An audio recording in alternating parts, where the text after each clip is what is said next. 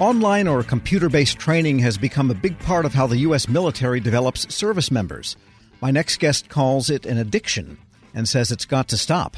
Carl Forsling is a senior columnist for Task and Purpose and former career Marine Corps officer, and he joins me now. Mr. Forsling, good to have you on.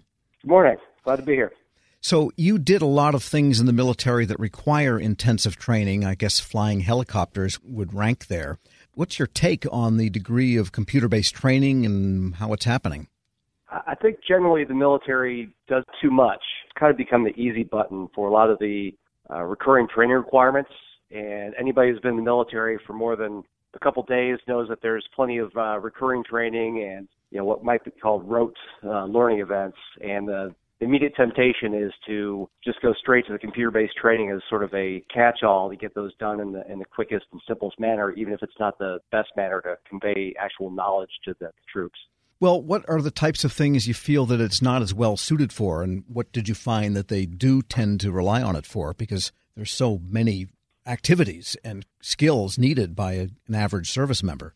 Yes, and I think the first part of the problem is that we've put too many things in that bag of things that the average service member has to know. Obviously, every service member has to know the tools of his or her job, and generally the military does a good job, at least on the initial training, of making sure those things are appropriately taught by appropriately trained instructors that are trained, got trained the trainer training, actually know how to teach the subject they're teaching. Usually it's called general military training, and that could be anything from some very basic generic tactical skills, how to set up a basic defense or something like that, which all service members may be required to know. But more commonly, it's things like the smoking cessations, the anti-alcohol training, the safe sex, whatever have you.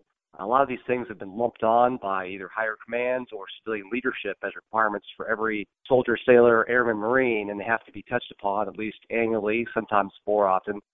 And because it's such a rote topic, the temptation is immediately go to computer-based training because it's the quickest way to get the most information to the most people. The problem is that, troops being troops, they find that this is rote, repetitive, and largely pointless. So the computer-based training becomes just an exercise in how fast can you click through the screen.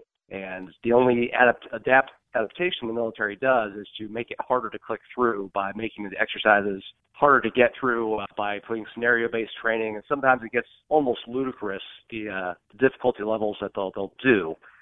There's a famous one for computer security that involves a lengthy cybersecurity scenario where you have to go through every room in a building and identify the alleged cybersecurity pitfalls that exist in every office. It rapidly becomes a joke. The characters on these things become urban lore among service members, and it really serves to not convey any information. It's just a check in the box all these service members try to get through so they can get back to their real jobs. If the military really cared about conveying information by just fulfilling a requirement, they would actually invest the time in teaching a NCO or an officer how to teach the subject matter and actually allot the appropriate amount of time in a classroom or in a practical setting to teach people these skills. We're speaking with Carl Forsling, senior columnist for Task and Purpose and former career Marine Corps officer.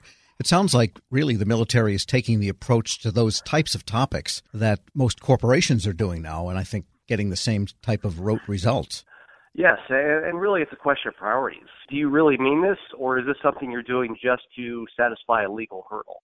And the military should have the flexibility to set its own destiny on this. The service member's time is valuable enough that we should not be doing it just to satisfy a arbitrary requirement. Either they need to know this information and it's worth investing in the trainers or in actual quality computer-based training software. I mean, if you go to any major university now, many of them spend a lot of money making well-designed courseware that actually does hold the user's interest and actually does teach information. But again, that requires time, money, and effort. And training and the service member's time, and remember this time could be used to do those jobs that we're actually paying them to do, whether it's flying aircraft, shooting rifles, what have you. Every minute you're not doing that and you are on a shared computer in some office on a base somewhere, that's time and money lost that the military could use much better. In many ways, it strikes me as contrary to the notion that most people have, is that the U.S. military organizations are not just military organizations, but in many ways, they're some of the largest training institutions that we have. So you would think that's where you would find best practices in this type of thing. But it sounds like that's not really the case, at least at the low-level types of things that have to be done for that checkbox. Oh, absolutely. And to be sure, when the military sets its mind to something, when it actually values a given occupational specialty, the instructors you find at most military schoolhouses are outstanding at their jobs. And in many cases, that's a coveted assignment. But anything that's not a core skill or that involves those tactics or key military occupational specialty skills, all these ancillary things the military has decided it needs to do, it decides those are just chaff and it's not worth spending the time. Again, I'm not going to pass judgment on any individual courseware, but if you decide that you want to spend X amount of time from a service member to do this, you should spend the time to do it correctly. And to be sure that the military has made some strides, especially the Army and the Marine Corps, have tried to pull some of the more arbitrary and capricious training standards that don't contribute to combat readiness. But there's still a lot out there. And there's many studies out there to show that if you were to actually complete all the required training for a given service member in terms of the stuff that's supposed to require for their specialty, plus all this ancillary general military training, you've actually exceeded the actual amount of training days in a year. So the first step is to cool down to what you actually think each service member needs to know. And then once you've decided on that those things are worthwhile, then you have to resource them appropriately, whether that's with a human instructor and align the time and effort for that, or whether it's actually hiring or consultants or on contract, whatever acquisition mechanism you need to get the appropriate courseware put in the field for those people to use. And you mentioned courses on smoking cessation or alcohol abuse or safe sex. What about higher level things that are more militarily related? Like you said, setting up tactical skills and so forth. Is the training that's computer-based in those more military-specific areas, or maybe even service-specific, tends to be a little bit better than what you get at the lower-level types of training?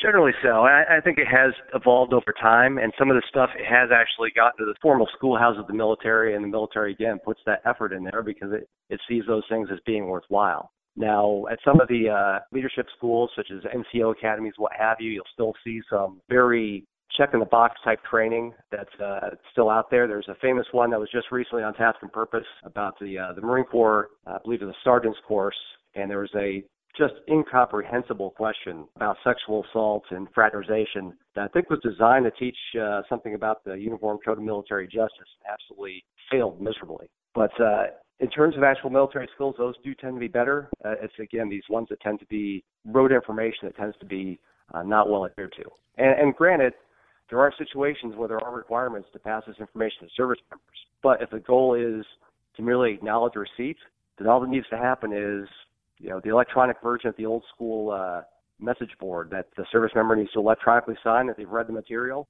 and be held responsible for it. If that's all we're aiming for, then that's all that needs to happen. But if our goal is to transfer knowledge, then we have to put the appropriate effort into doing so.